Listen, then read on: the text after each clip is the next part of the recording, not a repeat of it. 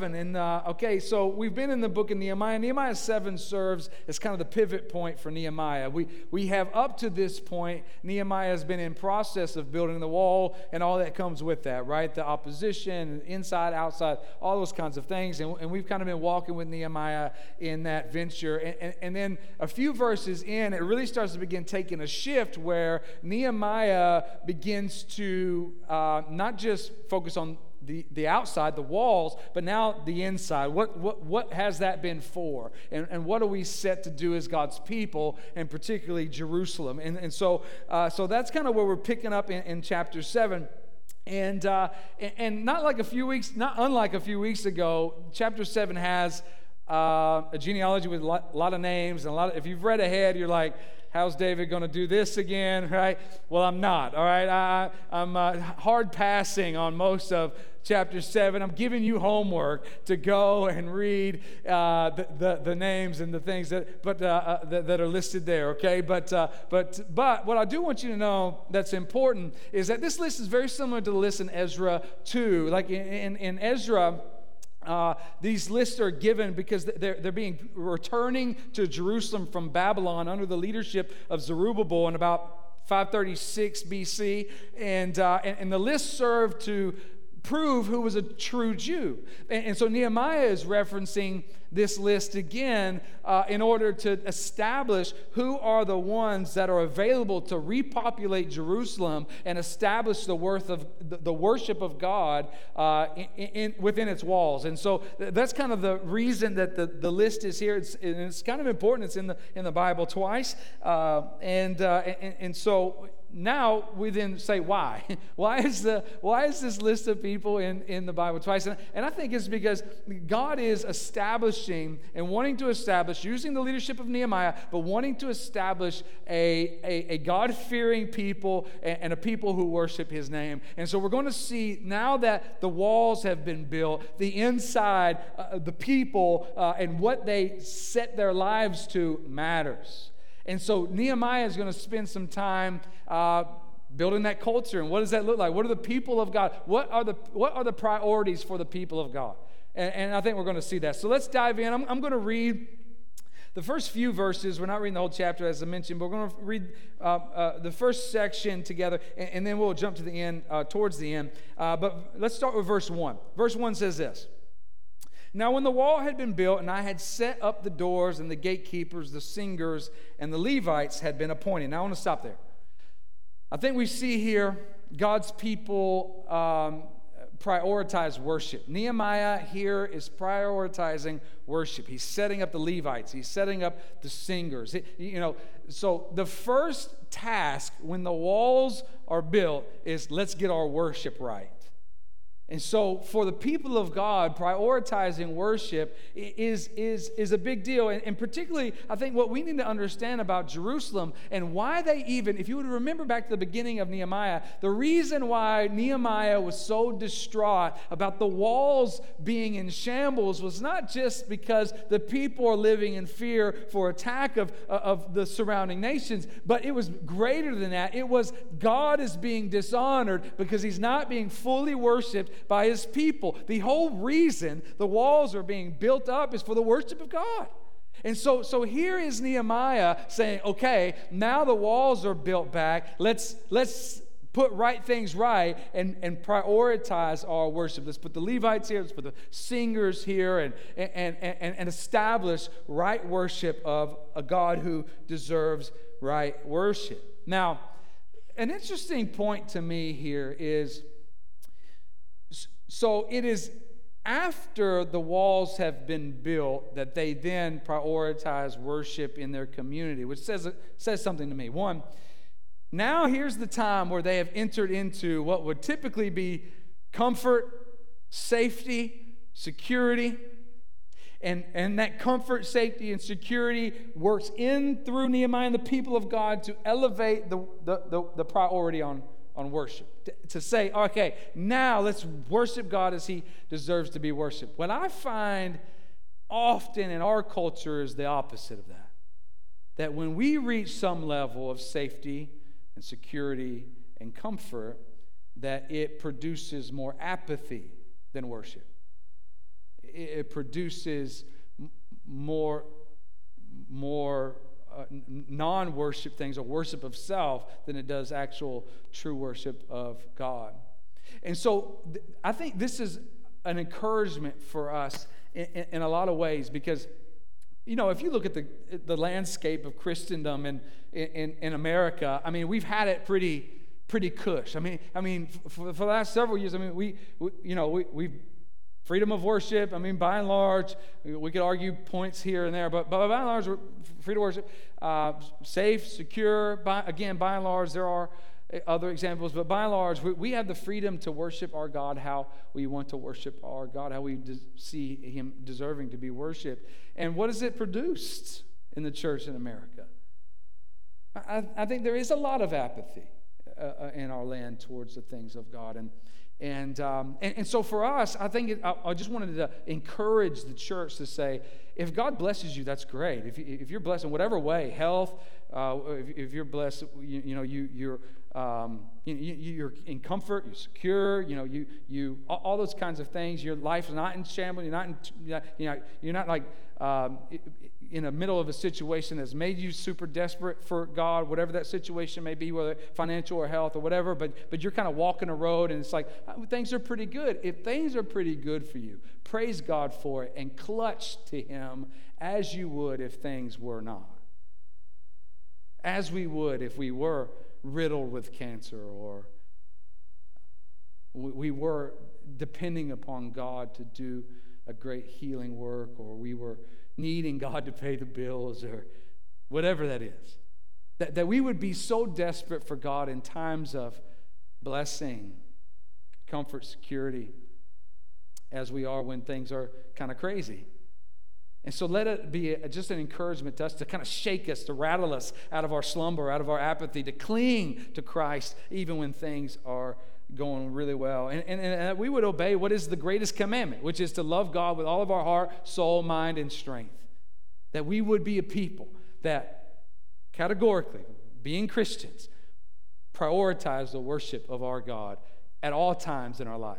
Now, I want to press on that a little further, too, because Revelation 2, if you were to go to Revelation 2, you would see Jesus writing letters to 7 churches, and one of those churches is the church in Ephesus, is the church of Ephesians, and he praises them for a lot of things. You casted out, false teachers, you held doctrine right. It was really awesome, but this I have against you, that you have forgotten your first love. May we not be a church that have forgotten our first love. May we not just get so wrapped up in comfort or even principles that we fail to worship the Lord our God with all of our heart, soul, mind, and strength. I think that, the great encouragement for church folk is that it's not what you will be evaluated on is not that you know all the answers, but do you love the Lord your God with all your heart, soul, mind, and strength? And may we be that people that don't forget our first love, that cling to Christ, whatever our situation is, and that you would prioritize worship of Him both personally and corporately, that in your homes, in your personal life, that you wake up every day and experience the mercies that are new for you every morning in prioritizing the worship of God from your life personally. And that may look like a time in the Word. It may look like prayer. It may whatever that looks like, but that you would daily prioritize worship of God in some capacity. And also, when you come here, that this is a priority to you. Now, I know for us, like when COVID hit originally and we shut down the church, I think this was a message that was very fresh to us. That man, that did things in us we didn't know that going without church for 2 months would do. And it really made us say, man, that is a need. And I see the benefits of the body gathering together and worshiping together. We felt that, right? We prioritized it. So no, we're starting this thing back up. I don't care what the rest of you churches do. We're starting back up because we need this, right? And so we saw that. We prioritized worship in that moment because we saw that there are things that happen here that can't happen outside of here. Right now, I know we've got folks watching online that are homebound and or health issues or different things. However, one of the things that I saw coming out, not necessarily for our church, but across church world after that was it became very easy to just worship in our pajamas. Right? It's like, you know what? I stayed up late watching that football game last night, and I'm just let's just watch on TV, right? Which it is a great tool. God uses it, but for us to be a people that prioritize worship, I think it's important for us to prioritize the gathering together of the body. And you're going to go on vacation, you're going to be sick, all those kinds of things. But by and large, if you can be here, that you're here. And again, I'm preaching to the choir. You guys are so faithful coming and attending and worship, but that we would be a people that see the importance of that for us, for our families, and we would come and gather together in worship of our great God and let him do the things that he does in here that he doesn't do outside of here. Okay, let's read on. Verse 2.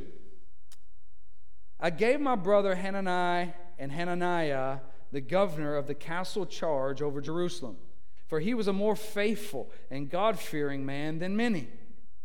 And I said to them, let not the gates of Jerusalem be opened until the sun is hot. And while they are still standing guard, let them shut and bar the doors. Appoint guards from among the inhabitants of Jerusalem, some at their guard posts and some in front of their own homes. What I think we're going to see here is that godly people have godly character. Here are Hanani and Hananiah. This is one of the first times that you have brothers named the same letter of the first name, right? That's where this trend started, maybe. But you have Hananiah and Hananiah, and Hananiah was the one that likely was the one, the brother of Nehemiah, that brought the word to Susa, where Nehemiah was, that Jerusalem's walls are in disarray. So he's likely that person.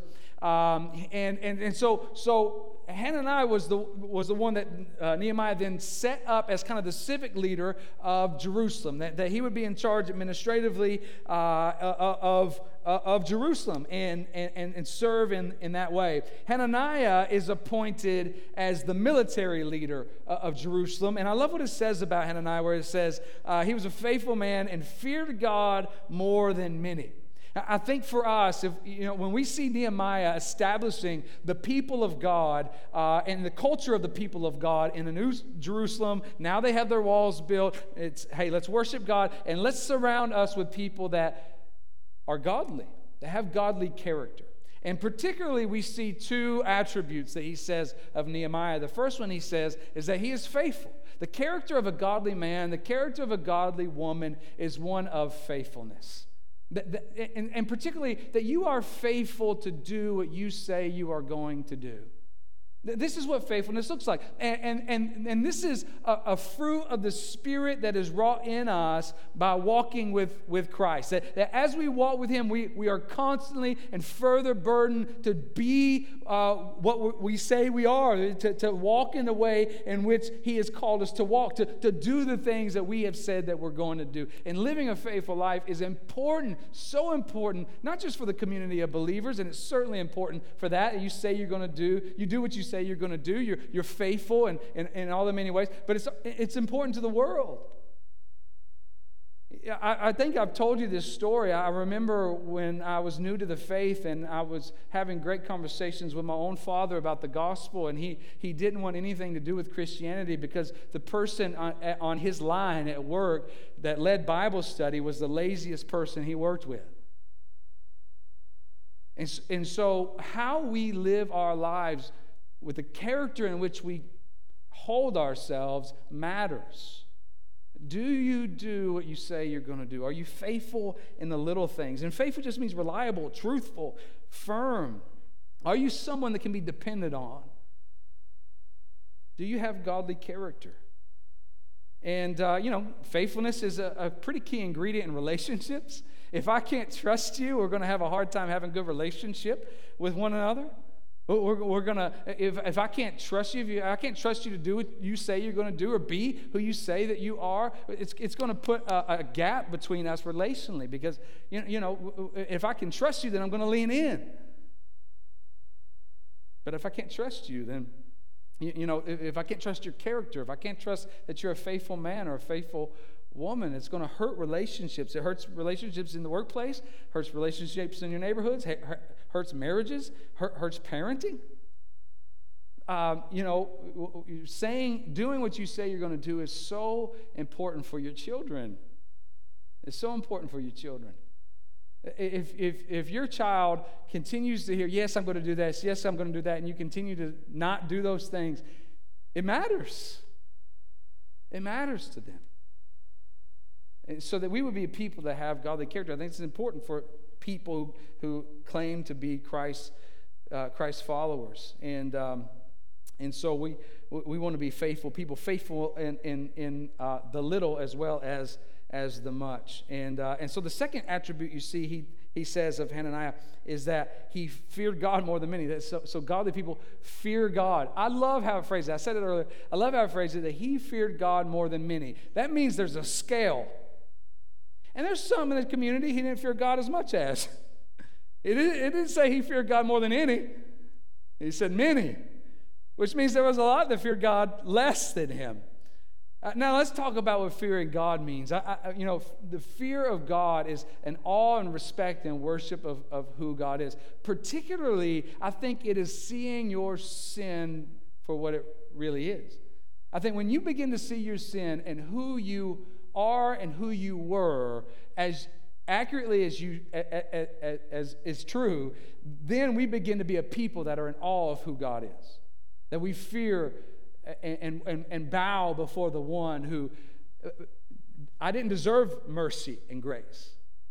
I was in the depth of depravity. I was in my sin. I was a rebel and an enemy against God, and yet God lavished his love upon me, his grace and his mercy upon me to save a wretch like me. When you understand the gap between you and God is not what you think it is, but it's great and much wider than you believe it to be, then you approach God as one that says, I didn't deserve all the many things you've given me.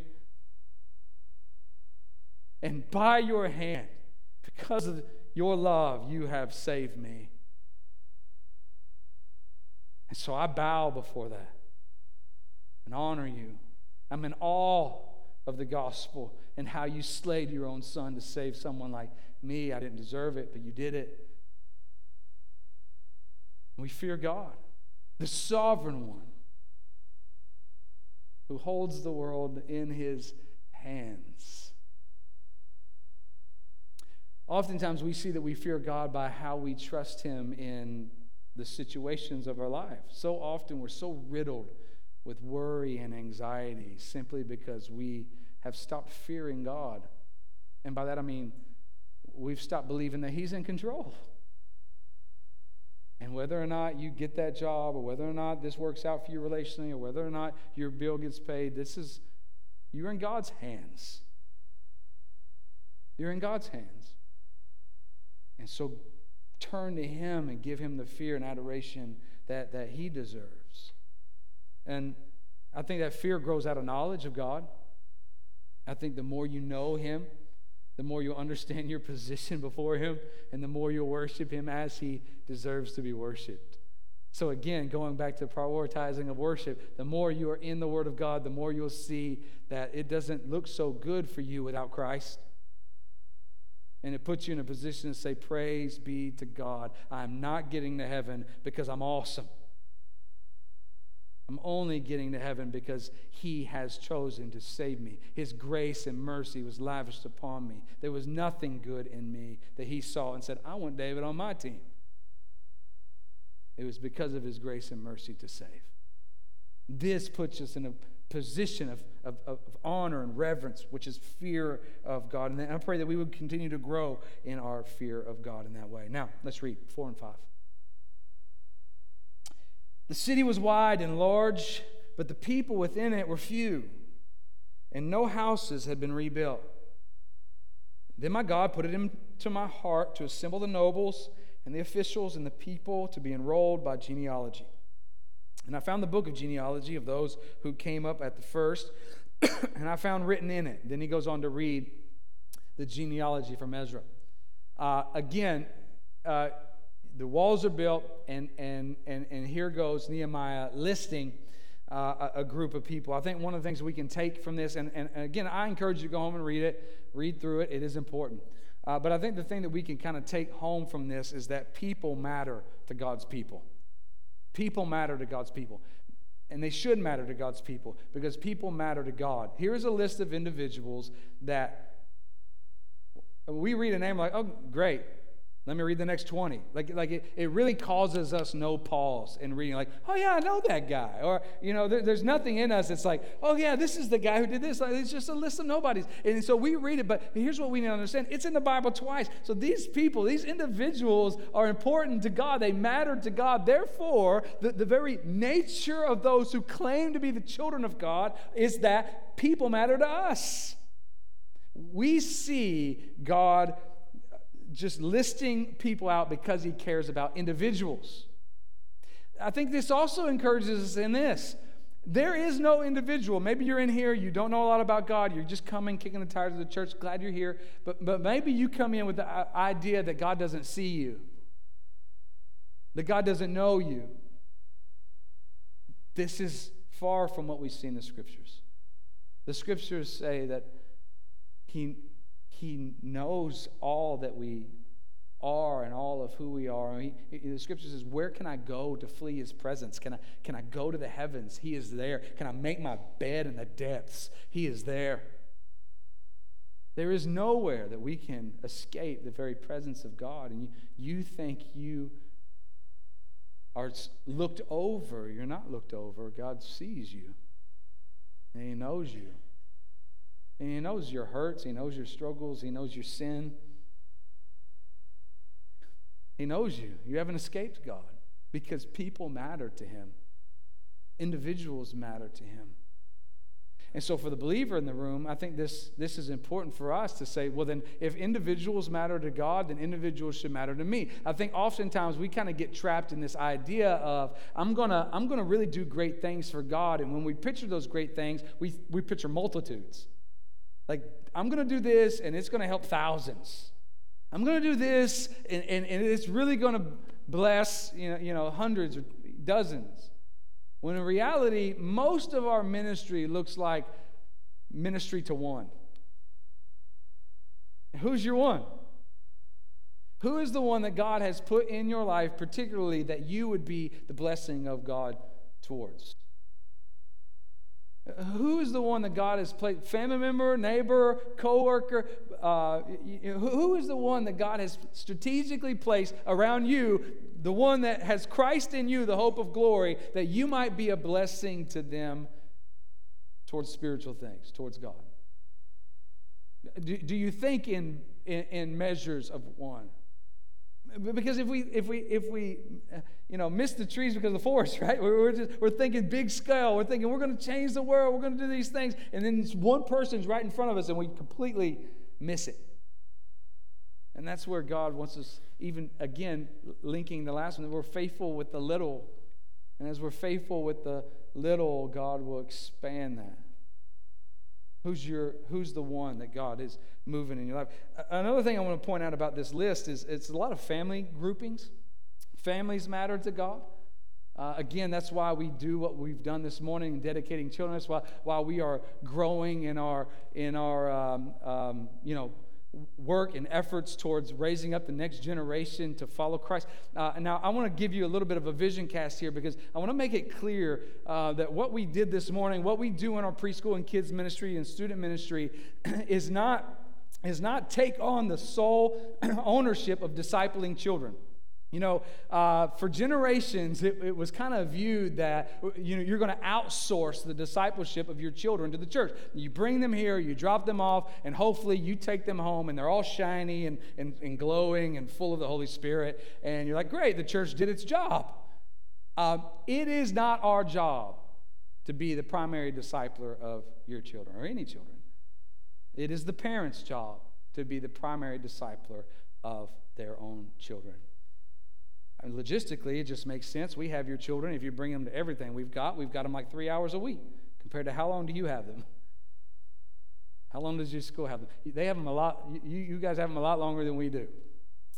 And it never fails that someone with their child will walk away from the Lord at some point, and the parent will say, see, the church didn't do their job, right? Okay, let's talk about that the parent is the primary disciple of their children. It is your God-given responsibility. It's the church's job to come alongside you, to encourage, support, resource. When you're struggling and your kid's gone haywire, like, I need somebody to help and pray and, maybe put my kid in a headlock. That's not me, right? Like, somebody help me with that, right? That's where the church comes along. Pastor Jose's great at headlocks, So we partner with families to raise their children in Christ, in the Lord. But ultimately, it's families who will be held accountable for how they prioritize worship in their home, for how they led their children unto the Lord. And God values families. Families are also, I think, not that singles aren't important, but families are also the core to the health of the church. I think as families go, so goes the church. If you are a family that's prioritizing worship in your home, you're standing in character according to God's ways, this church has no choice but to be healthy because of that. As our families are healthy, so the church will be healthy. And so we see that he prioritizes families. We also see the list is made up of a lot of men. And I take every opportunity I can to preach to men, to say, you are called to be the spiritual leader of your homes, of your families. Take up that mantle and run with it. Your wife will not be held accountable to what you are entrusted with. It's on you. It's yours. And you're to run with it. And you see this all throughout Scriptures. Husbands are the head of their wives, just as God is the head of Christ, and Christ is the head of the church. Ephesians 5. You see elders that are to be teachers, and men that are teachers and leaders in their church. They're to lead in that capacity. 1 Timothy 2. Men are called to lead. And it's ever increasingly difficult for men in this culture to lead, because you have a culture that says, don't be a leader. Just turn on the TV. Watch any commercial. It says, no, you either goes one of two ways. It says, hey, just be weak and passive and someone else will take care of this. Or two, you work your job, you come home, you sit in your lazy boy, you deserve that, and that's all you should do. That's all you should need to do. And these are lies that are given to you. So I'll constantly encourage you to take up the mantle of spiritual leadership in your homes, spiritual leadership in this church. Because as you go, we go. As you grow in Christ, we grow in Christ. As you serve, our church is blessed. Your family is blessed. So it matters to God. This matters to God, and I think it's important when you're establishing a culture that says we want to worship God for all in all the ways He's asked us to worship Him. Now, fast forward to verse 70. Verse 70 of chapter 7 says this. Now, some of the heads of fathers' houses gave to the work. The governor gave to the treasury 1,000 derricks of gold, 50 basins, 30 priests' garments, and 50 minas of silver. And some of the heads of the fathers' houses gave into the treasury of the work 20,000 derricks of gold and 2,200 minas of silver. And what the rest of the people gave was 20,000 derricks of gold, 2,000 minas of silver, and 67 priests' garments.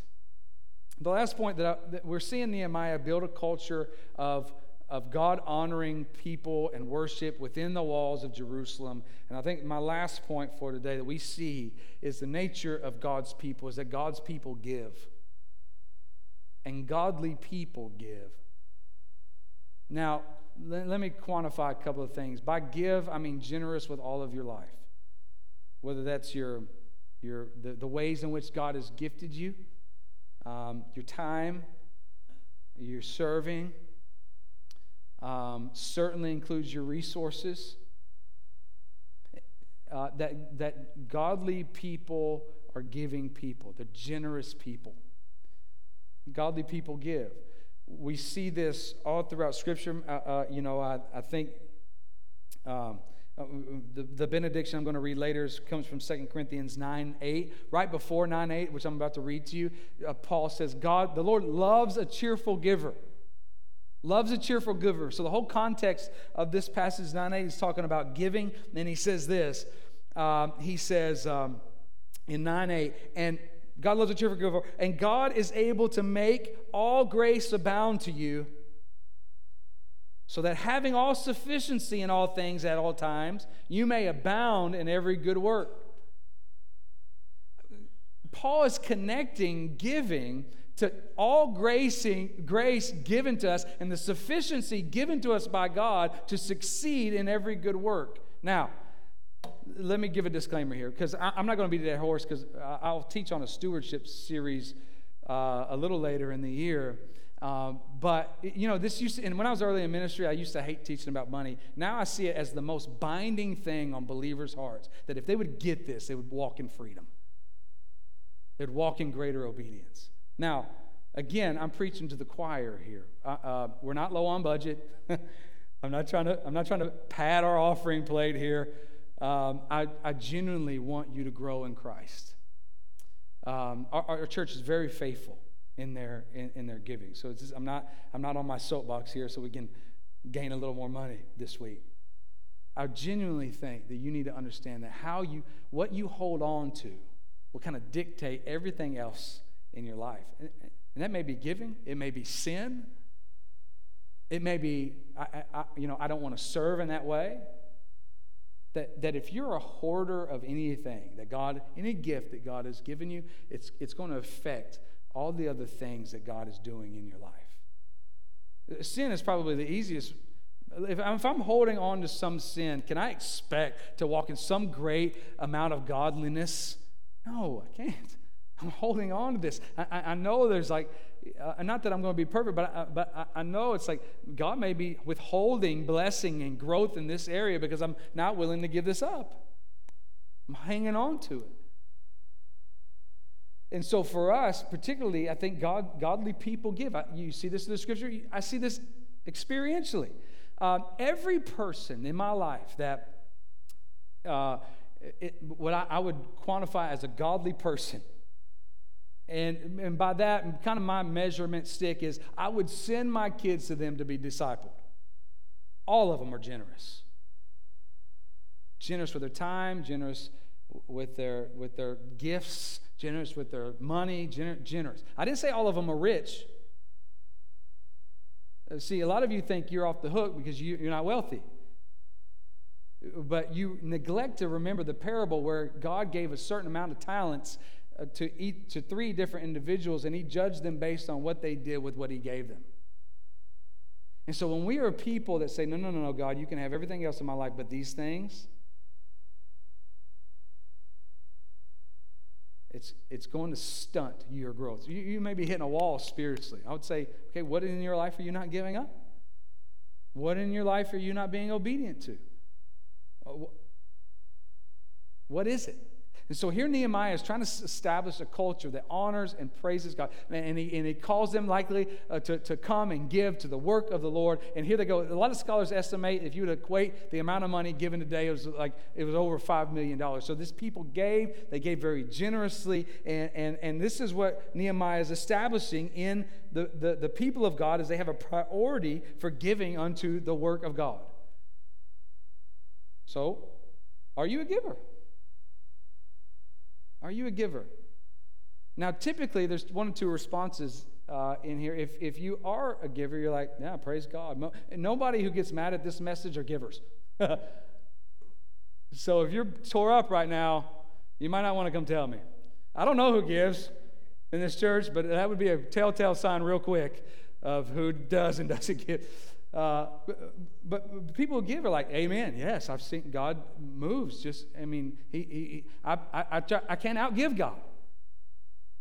Give him my life, give him my money, give him my resources, have all my stuff. It doesn't matter. He just keeps moving in my life. And it's not always financial. And I want to hear you. This isn't a health and wealth message. You may give God all your money, and he may not give you a dime. But he might give you himself, and that's what we're after.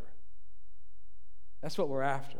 We want to be God-fearing, God-honoring, God-knowing people. We want to worship him with our lives now and through eternity. And we certainly want to worship him with the things that we believe he has given to us. And again, some of that's gifts. As far as your spiritual gifts. Teaching. We need more teachers in this church. Maybe you've got patience and kindness to deal with children in a loving way.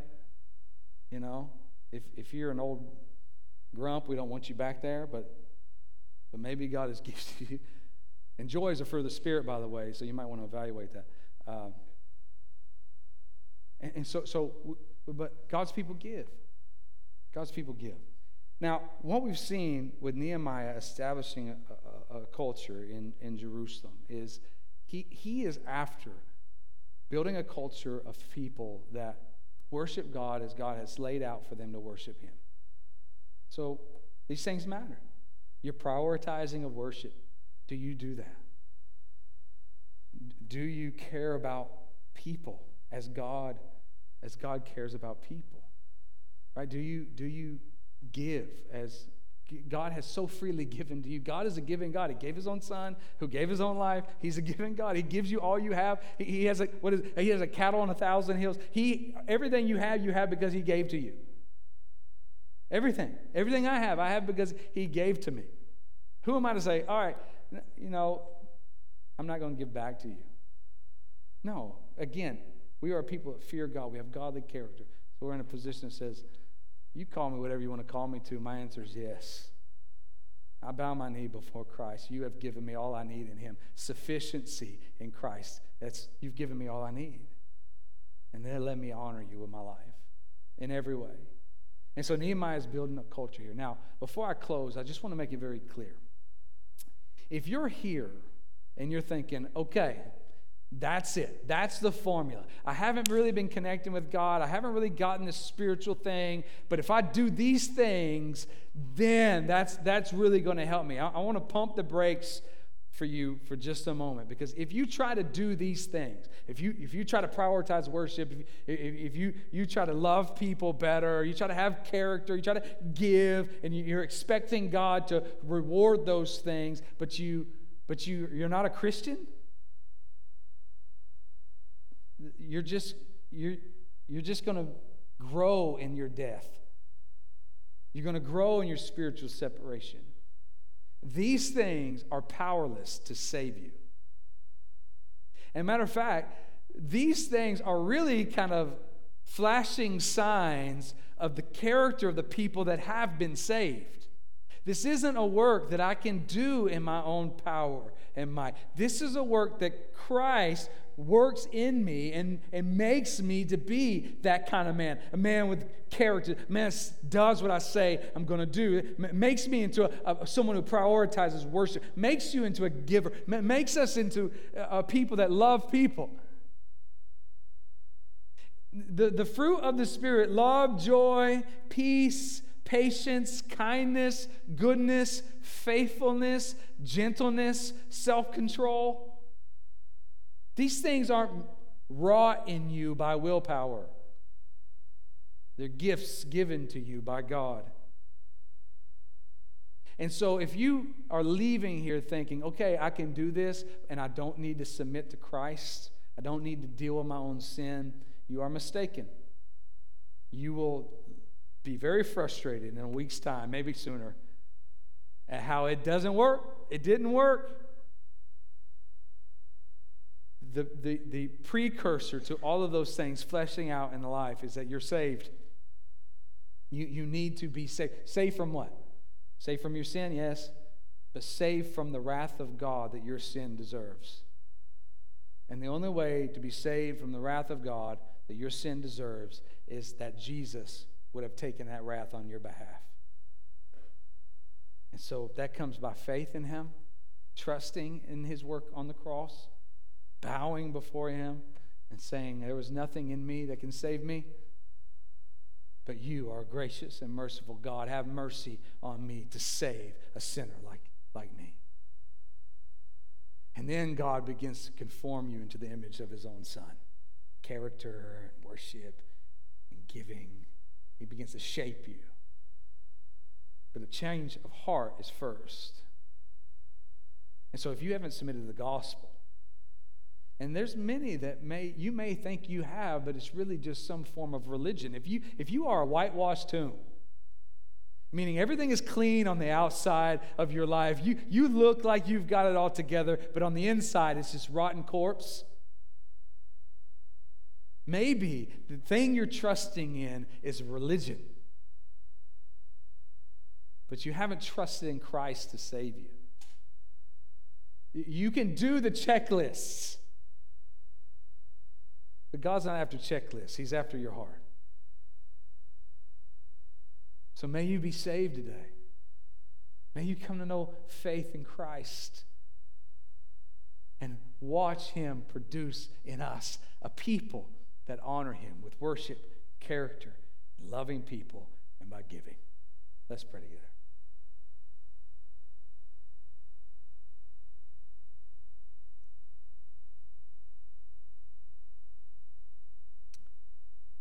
Father, my prayer this morning is that you would be further honored by every person in here or watching online, and that we would be a people and we would have a church that is a culture of prioritizing worship in our homes, here. That we are a people that look like you, and how we live our lives. We fear God, we're faithful. We love like you. The second commandment, we love our neighbor as ourselves.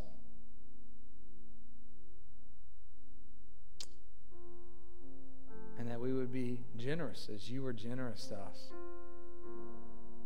And may those things be a testimony to the world that our God sits on His throne in heaven and He rules and reigns. And He sent His own Son to save a people and change them to make them completely opposite than the world.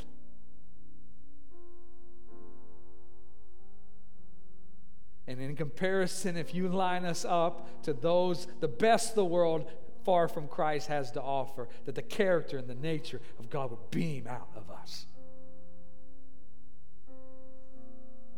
For we fear God. And we worship Him and Him alone. And so, Father, that's a work that is supernaturally wrought in us by you, through your Son, by the power of your Holy Spirit. So I pray that you would do that work today. Maybe there's a person in here that's just stuck in apathy. They just have enjoyed the comfort of Christianity and the community therein, and yet they have not dealt with their own corruption. I pray, God, that you would save them today. And Father, I pray that even brighter you would shine forth the light from this church that impacts every person in Boynton Beach, Palm Beach County, Florida, the nations. God, that the worship of our great King deserves to be broadcast to every soul that'll hear it. And so may that be the case here.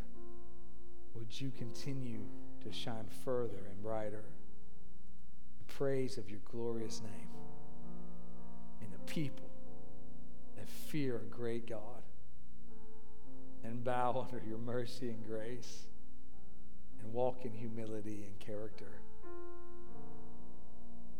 and lay down all that they have for the sake of the gospel. We know you can do it. Would you do it today? In Christ's name we pray. Amen.